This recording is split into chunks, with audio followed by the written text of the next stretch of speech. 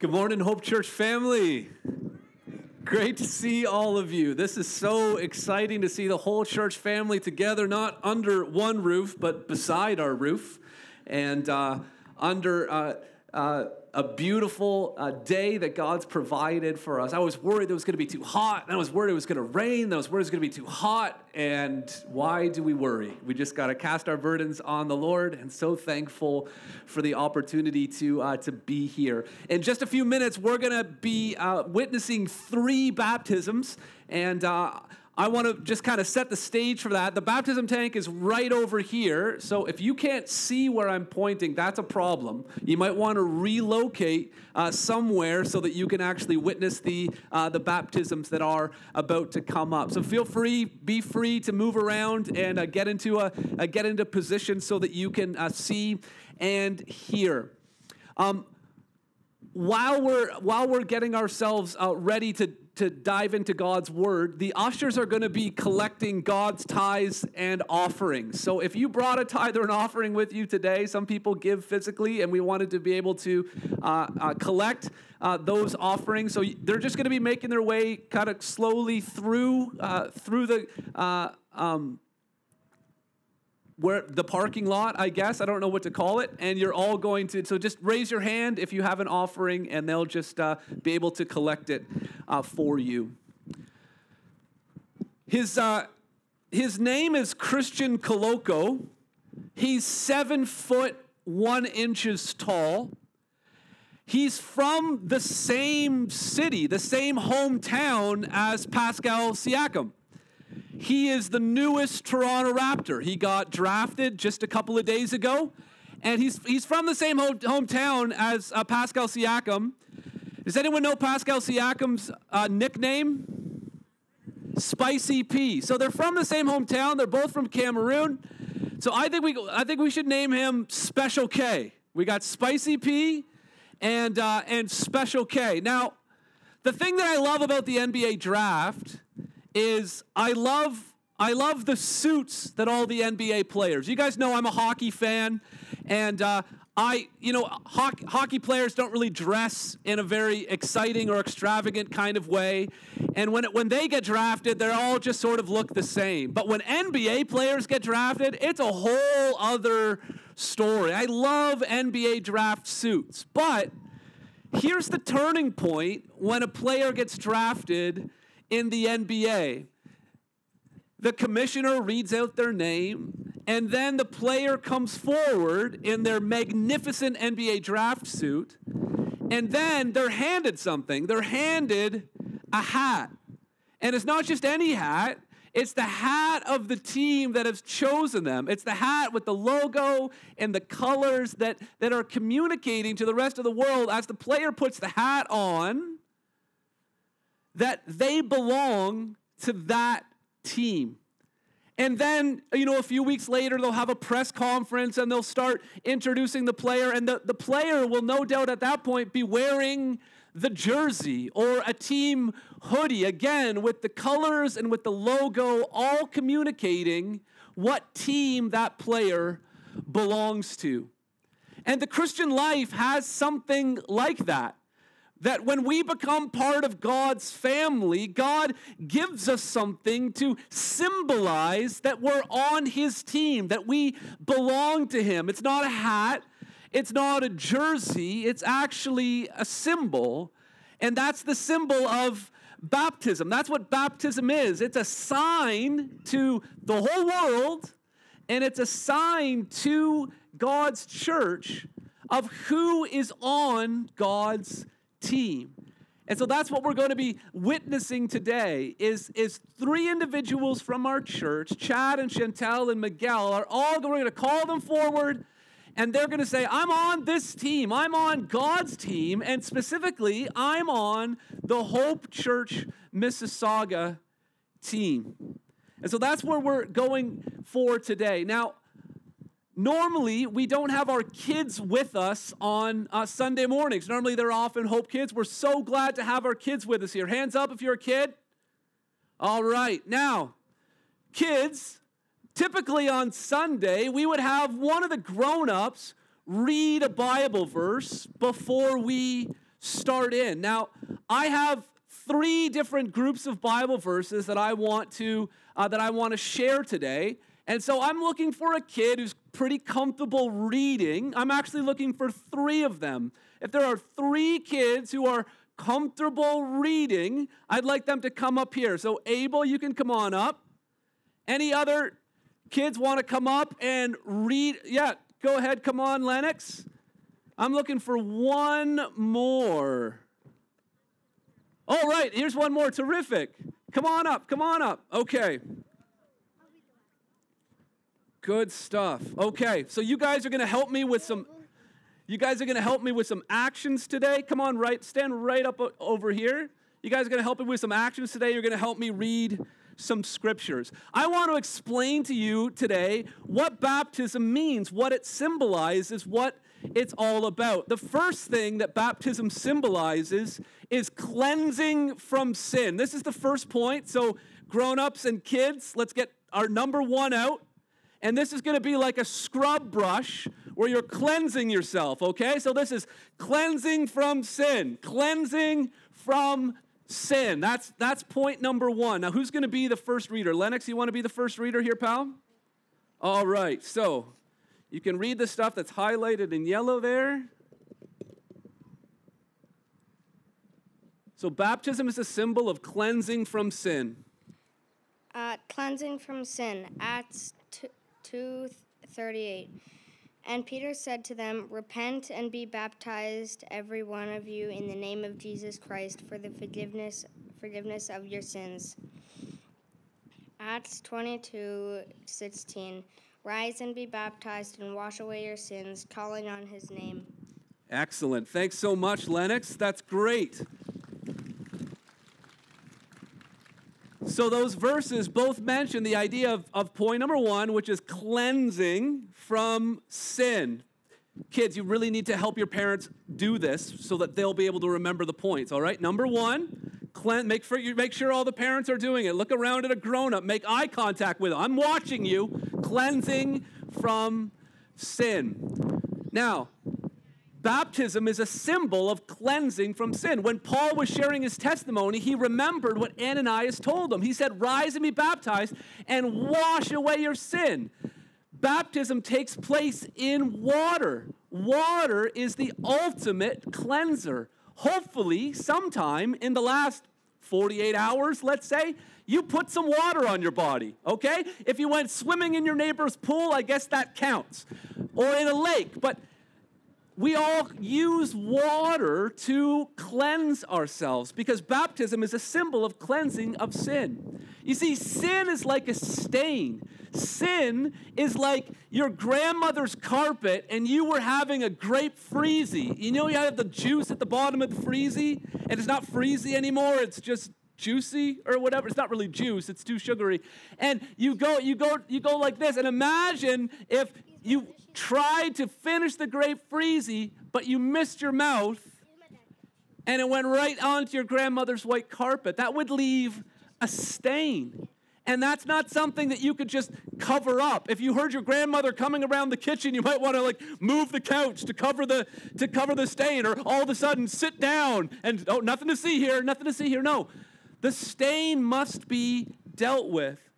Baptism reminds us that we have a stain of sin that needs to be cleansed from. And only God can cleanse us from our sin. There are things that we say, things that we think, things that we do that all go against God's law.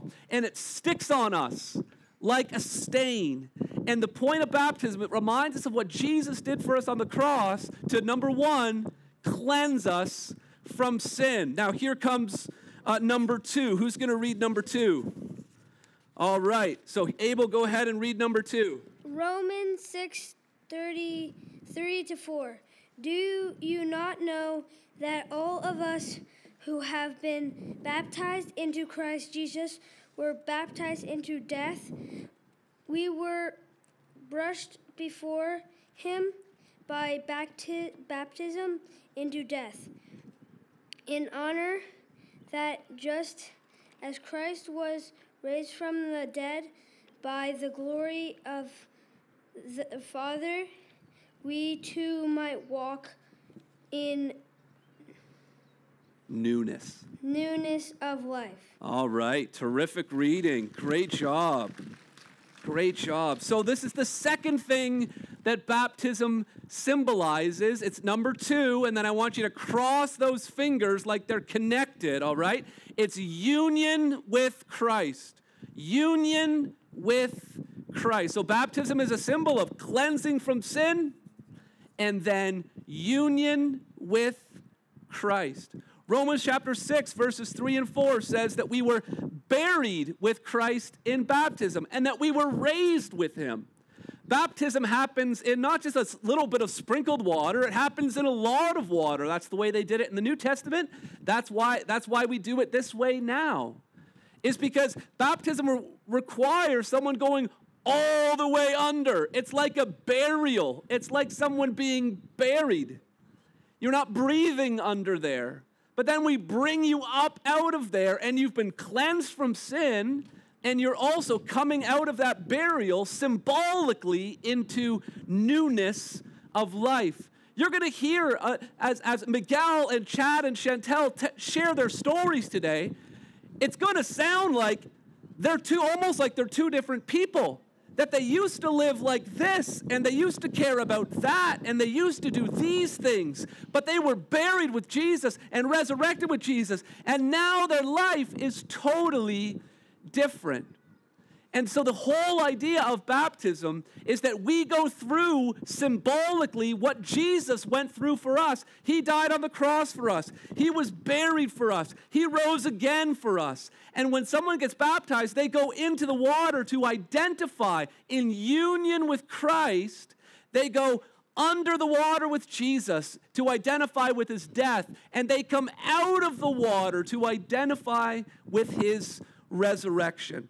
And so, we've got cleansing from sin. Everybody show me. Cleansing from sin. We've got union with Christ. Union with Christ. And then thirdly, our third reader here is you. That's right. What's your name, pal? Freddie. Freddie. Yeah. That's right. You're Benji's little brother, right? Yeah, but I also have another brother. Another brother? Many brothers. It's just like my family. The brothers just keep coming. I don't have a sister. All right. All right, Freddie, here we go. Acts 2, 4 and 1, 4, 2. So those who received his word were baptized, and there were added that day about 3,000 souls, and they devoted themselves to the apostles. That's a tricky one. That's apostles. Yeah. Yep. Apostles. Teaching. Yep.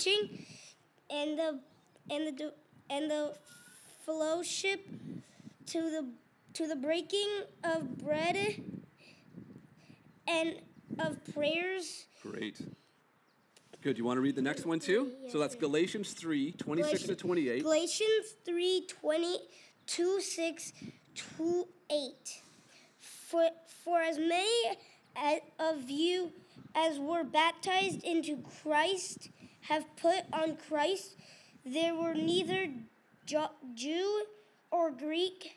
There were neither slave for free. Yep.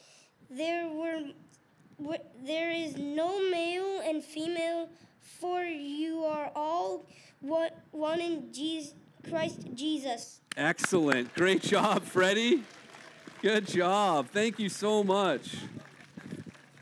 That's terrific. So baptism symbolizes cleansing from sin, union with Christ, and then number 3, I want you to take 3 over here and 3 over here, membership in the church. Baptism is a symbol of membership in the church. Chad and Chantel and Miguel today, they're not just getting baptized to be on God's team in general. They are saying, no, we're being baptized to become members of Hope Church, that they want to be part of this church family. And we see that in the very first baptisms ever in the history of the church in Acts chapter 2 that Freddie read for us. The people received the word that Peter had preached to them, the sermon about Jesus. They received the word, And then they were baptized as a result. And then it says that those people devoted themselves. They together formed a community. They were devoted to the apostles' teaching and the breaking of bread and prayer and to air traffic and to all these other things. And they devoted themselves to these things in the context of community, because baptism is a symbol of membership in the church. And then Paul says in Galatians 3, the other passage that Freddie read for us, that for as many of you as were baptized into Christ, there's union with Christ, he says there's neither slave nor free. There's neither male nor female. There's neither Jew nor Greek.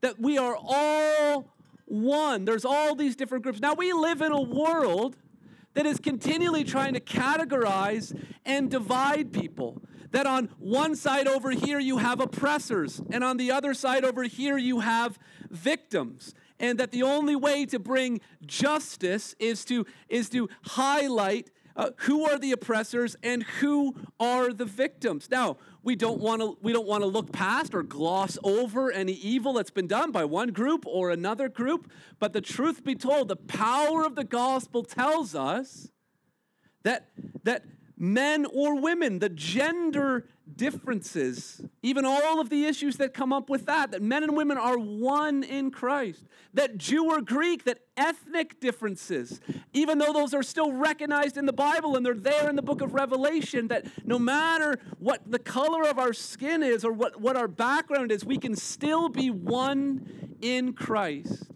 And then slave or free, regardless of what our socioeconomic status is or where we fit in the world or how much education we have, men or women, slave or free, Jew or Gentile, are one in Christ Jesus. You see, no one gets a pass when it comes to baptism. Everyone who is a follower of Jesus Christ needs to be baptized. It's not that, well, the Jewish people, that they're kind of always part of the story going all the way back to the book of Genesis, so they don't need to be baptized. No, everyone needs to be baptized. The New Testament has no category for a Christian who hasn't been baptized. And the New Testament has no category for a baptized Christian who's not a part of a local church. And so that's what we're going to see and picture and celebrate today. The power of the gospel, that Chad and Chantel and Miguel have all been cleansed from their sin. They've all been united with Christ in his death, burial, and resurrection. And they've all are choosing today to become members of the body of Christ. So that's what we're celebrating today. I'm going to invite Andrew to lead us into our time of celebrating baptism. So this exciting time, let's put our hands together. Praise the Lord.